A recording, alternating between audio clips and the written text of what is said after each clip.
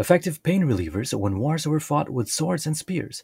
Medicinal drugs have influenced world history, but it's also been sided with violence and criminality. We briefly explore the history of drugs, most specifically opium. And with us is podcast host of The History of Drugs in Society, Eugene Leventhal. Thanks for joining. Thanks for having me. Well, I'm excited for the conversation. Firstly, Eugene, how did you get interested in this topic? Share to us. Yeah, so my interest came more from the perspective of just being generally interested in the world of organized crime. And though it was never anything formal as part of my education or anything like that, since being a kid growing up in the New York area in general, I was born in Moscow when it was still in the Soviet Union era. Stories of corruption, of organized crime were always things that felt very palpable, even though my family and I had no direct involvement in any of these. So it was just always something that kind of was around me as I was growing up. And that sparked a long interest in reading about it and learning about it throughout my life. But then a couple of years ago, about a year and a half ago at this point, while I was in grad school and procrastinating some work and in turn watching Narcos Mexico, I just realized that my personal interests, especially growing up in New York, were very much on the Italian mafia, coming from Italy, Sicily, southern Italy into the New York area. But I realized on a global context, there was a lot I really did not know in terms of why did organized crime look the way it did? How did they make their money? How did they come up in the first place? And so I started kind of looking into that information in the context of, what they get into in Narcos in terms of the transition of more of the plaza-based system in Mexico to kind of a syndicated, coordinated effort that later fell apart and kind of created the landscape of the current view of cartels that we're aware of there. But as I started reaching or, exploring in this information in the context of Mexico, looking into where these substances came from, I realized, cocaine was coming from South America, things like heroin were coming from Asia. And then I kind of just kept going down further and further down this rabbit hole until I realized that I was kind of spending so much time looking into it that I should at least make an independent study out of it and try to make it as part of my graduate degree. So I did a full semester exploration of the history of opium and as it pertained to the specific fentanyl crisis in Estonia from 2001 and on. And then, I finished my grad program in May of 2019, and I just kept kind of coming back to the books about the topic and, spending my free time reading about it. So I just realized that I clearly have an interest beyond a one semester term paper. So I figured I wanted to commit to this longer term project with the podcast. So I have a structure to keep exploring the history and to actually just get to talk to people who are, actively researching and full-time working in the space, not just kind of an enthusiast like I am. You mentioned that it's also helped you accomplish your degree. The degree that I did was a public policy and management degree from the Heinz College at Carnegie Mellon University. And in general, there we're not required to take on an independent study of any specific kind, but we do have that option in case we have something we want to explore in more depth than we can as a project in our coursework. So I proposed this to a couple of different faculty members, and I got to work with my wonderful advisor Silvio Borzutsky on it. And I wanted to kind of combine a bit of the pure historical lens, which is what my podcast is currently starting off with, and part of what we're going to be talking about today in terms of just where did this start. But what I really wanted to get to with a specific independent study was let's really look at something in the more modern context and not just something as broad as the opioid crisis in the US, because that is a huge topic. And pretending to be able to tackle that in the time I had would have just been doing a disservice to the research around it. So after talking to another professor at Heinz, whose name is John Calkins, he's actually he's been part of a number of books and massive efforts through RAND and others in terms of drug research. And I got to speak to Professor Calkins about the current landscape of kind of fentanyl and opioid issues internationally. And he was the one who kind of put the fentanyl crisis in Estonia on my radar. And being someone who's I was born in the former Soviet Union, I'm able to read Russian. I figured I could, look into both from a Russian perspective and an English perspective into what I could find on the topic. So yeah, that was a very interesting Hmm. element to look into, and it was great getting to learn and to reach out to some of the folks who actually work in the government and work on the ground in harm reduction services there to kind of hear how things are going on the ground in Estonia. And I do want to circle back with those folks now that it's been kind of a year later. Very fascinating, and I'm sure we'll get to the relations of opium to modern times by the end of this episode. But really briefly, when did the relationship of opium start with people? Yeah. So in terms of these specific origins, they're hard to pin down in terms of giving an exact date, especially because Papaver somniferum, or that's the formal name of the opium poppy. The opium poppy is not believed to have been in its exact form in nature. So that's another way of saying that it was the result of either cross pollination or intentional kind of cross breeding and planting between plants. So, given that it had this kind of very human component to its origin, it's very easy to say that we've coexisted for at least 7, 8,000 years, but the nature of that relationship is something that is very unclear in the early days. And was it a pure accident of this natural poppy existed in the wild, and then as things like wheat and other good agricultural goods were being harvested, that there was just some natural cross pollination there? Or was it something more intentional on the side of humans? That's all for the world of speculation there. But what we do know is that as of roughly 4 or 5 thousand years ago, there are signs in certain cities in Spain, in Switzerland, around Italy. There are some signs that it was being used ritualistically. And is that to help ease any pain? Is that purely as part of the ritual? Again, trying to answer those questions becomes a bit speculative, just given the lack of firsthand resources from that time. But nonetheless, even as we progress a little further to the times of the Sumerians, the Greeks, Egyptian, or eventually the Roman empires, we see that opium was definitely used medicinally. And as of about 3,000 years ago, we already have some texts that show an understanding of the fact that opium could be used for pain relief. And though there are no specific reasons to believe that there were levels of addiction at this point, already by the Roman Empire, there was clearly some writing indicating that people understood that taking too much of this could lead to negative consequences. And that was within both I believe the Egyptian, Greek, and Roman empires already had some writings alluding to the fact that, hey, this isn't just all fun and sunshine when it comes to this. There are some downsides as well. You mentioned in one of your podcast episodes, that Alexander the Great has also used opium. Shed us a little light about that.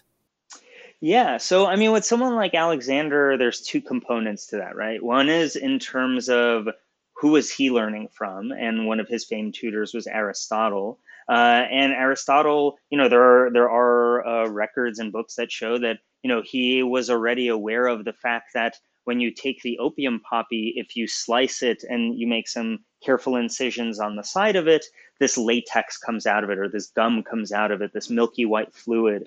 And as you let that fluid dry and collect that, that's sort of the natural form of opium that's actually harvested from the poppy that grows in the ground. So Aristotle was already writing about how he was aware of, and that this was already a knowledge that was, out in the world already at that time. So Interesting. on the one hand, here, Alexander had exposure to someone who was on the forefront of scientific and general, thinking and exploration at that point. So if there were goods such as opium that were being used for pain relief or anything like that, he was lucky to be educated by someone who would definitely know about it. The other component of it is, and I do just want to very clearly say that there are no signs at all that indicate that Alexander may have been abusing it in any kind of way or using it for anything that was not purely pain management. But there was one thing that I read off in the podcast. I read this quote that talked about the list of injuries that Alexander got. Just I think it was in a single campaign. and yeah, I mean, the last one I remember was getting a lung through, or excuse me, getting an arrow through the chest that ended up puncturing his lung. Like, yeah, I have naturally would want some very strong painkillers if I was in his shoes at that point. So it's very reasonable to assume that given this exposure to someone who is very aware of opium and its and its sort of pain healing benefits, as well as just being in a position where he was constantly just in physical pain due to the nature of his campaigns and who he was, it seems very likely that he would have been using it at that point. Right, and looking deeper into opium or poppy seeds, was this a landlocked or country locked sort of plant that you grow? In terms of where it grows, it does need the Papaver somniferum, the opium poppy itself. It does need a certain environment within which to grow. It needs to be certain temperature range, needs to be certain elevation. I believe mountainous is generally preferable. And I'm not a botanist or a chemist, so please don't press too hard on the specifics of why it is in those conditions. Hmm. But it does have a certain set of conditions that it needs to be able to grow in the first place. Now, those conditions are not unique to a single country or a single set of countries. In modern context, places like Afghanistan or Myanmar or India are some of the largest growers, the former two illegally, India being the largest grower of legal opium in the world. But throughout history, these countries have ranged from England, France, Romania, Iran, Pakistan. It's really been kind of as well as Egypt, as mentioned earlier. So it really has been a wide swath of countries where this has happened. Historically, it's more, I would say, up until about 1400, generally found where there was a connection to trade and inevitably as part of that to medicine, to some versions of entertainment, to general goods. That kind of link with trade early on was the quiet relationship that it maintained, mainly as on the tool belt of a way to deal with pain up until really, I would say, the late 14 into 1500s. Hmm. And historically speaking, at that time, was it more widely known as this medicinal sort of drug, or did it have this taboo that we have today in that time? Yeah, I think another example I can come back to from antiquity to talk about that is that with Marcus Aurelius. And he was obviously famous Roman emperor, still known for books like Meditations and, other more philosophical work in relation to Stoic philosophy. But his physician was someone by the name of Galen, and Galen at that time, for I think at least 1,000 years afterwards, was a very prominent figure in the world of medicine. If I remember correctly, I think he actually had more surviving writing than either Plato or Aristotle, just to really give you a sense of how prolific the guy was. So, Marcus Aurelius was in a position where he had someone who was able to tend to him, but there are very clear writings from Galen that talk about Marcus Aurelius would use it to such an extent that signs of what we now know as withdrawal were noted, right? So there were already very, I don't want to say clear cut as if this was, in a handbook clearly passed along everyone in the populace, but at least amongst the more senior level doctors like Galen, who were in these prominent cultural and social roles, doctors like that were very much aware of it.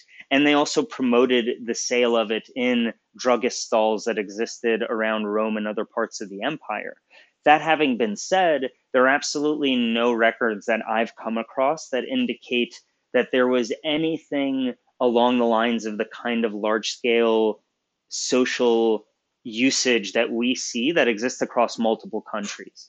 There At that were time. up until I would say the 1500s, there might be some very harder to find examples of very isolated, slightly increased usage. But for it to become a multi country or a fully international phenomenon, that wouldn't really happen until in full blown form until the 1800s. With the evolution of colonialism and leading up to things like the opium wars and whatnot, but up until that point, and I would say that transition of when opium went just from being kind of a quiet part of the tool belt that there was to deal with medicinal issues, evolving into a full-blown, economic engine in its own right for the British Empire. That kind of transition really happened between 1498, when the Portuguese first got to Asia and started colonizing there, through the 1800s, and when the British really, kind of stepped up their efforts around the colonization and how much money they were making from it. Right, and you mentioned the Opium Wars. Now, this is one of the significant points in history in regards to opium. What happened? Why? How did this opium alone seem to bring a whole country, such as China, to its knees? Yeah, I mean and for the overall context of something like the Opium Wars, I would very much, especially if you're in a position where you're not really sure of what the Opium Wars is, don't look into it just from the perspective of what it means for the history of opium. It is very important in terms of understanding the background of modern geopolitics as well. Because a lot of the cultural tensions, especially politically related tensions that have arisen in recent decades between, say, the U.S. and China, understanding something like the context leading up to the Opium Wars and as a result of the Opium Wars, at least in my mind, really helps paint a clearer picture of kind of how countries got to the position they're in the first place. And more specifically, so up until I'm forgetting the exact year, but already in the 1700s. So I guess let me take a quick step back. So the Portuguese were the first of the European colonizers to get to Asia. The Portuguese they landed in India in 1498. The Spanish had gone the opposite direction, landed in the Americas. And initially there was this kind of split of the world. I'm forgetting the treaty they signed for it, but there was this kind of split of, pretty much Portugal has Asia, and Spain has the Americas. Within 100 years of that, so by the early 1600s, the Dutch East India Company and the British East India Company were both formed, obviously by the respective governments and capitalists in their own countries. And these entities really started pushing out more aggressively in terms of colonial expansion. And so from the 1600s on, there was much more active maneuvering on the part of European countries, especially the British, the Dutch, trying to take over as much land, conquer the resources, find ways to repackage and sell that, make profit in the process. Right. And as that was evolving, and keep in mind, right, that was evolving with zero checks in place. Right now, if we hear of a corporate doing something bad, or at least in the West, there are various things that can potentially be done about it. But even then, at least in my opinion, when you hear a lot of these corporate scandals, the end result falls short of where I would personally like to see it, especially from a punishment of that entity perspective. But back then, this is literally unchecked, right? This is a group of enterprising entrepreneurs who pretty much convinced their kings or queens of, hey, let us just go conquer the world and figure out how to make some money from the process. And I realize that's an oversimplification of it, but nonetheless, that's what I like to boil it down to, because then, it's in this time that opium starts changing from just another good that can help deal with pain to something that helps It's people who are right. doing manual labor all the time. It helps them deal with their pain a little better, right? It So it started, becomes huh? It started also becoming recreational. yeah, yes, to a degree. I wouldn't say it's at the point where people were just, I have some free time and some free cash. Let me go smoke some opium. It's not as though it was that Mhm. kind of blasé attitude towards it. But it did get to the point where, if the colonizer that took over your country is forcing you to do literally backbreaking labor all the time, yeah, smoking some opium at the end of the day might not be the worst idea when it's available, because at the very least, it helps me alleviate my pain. And so there are these other complicated elements to why it started coming up.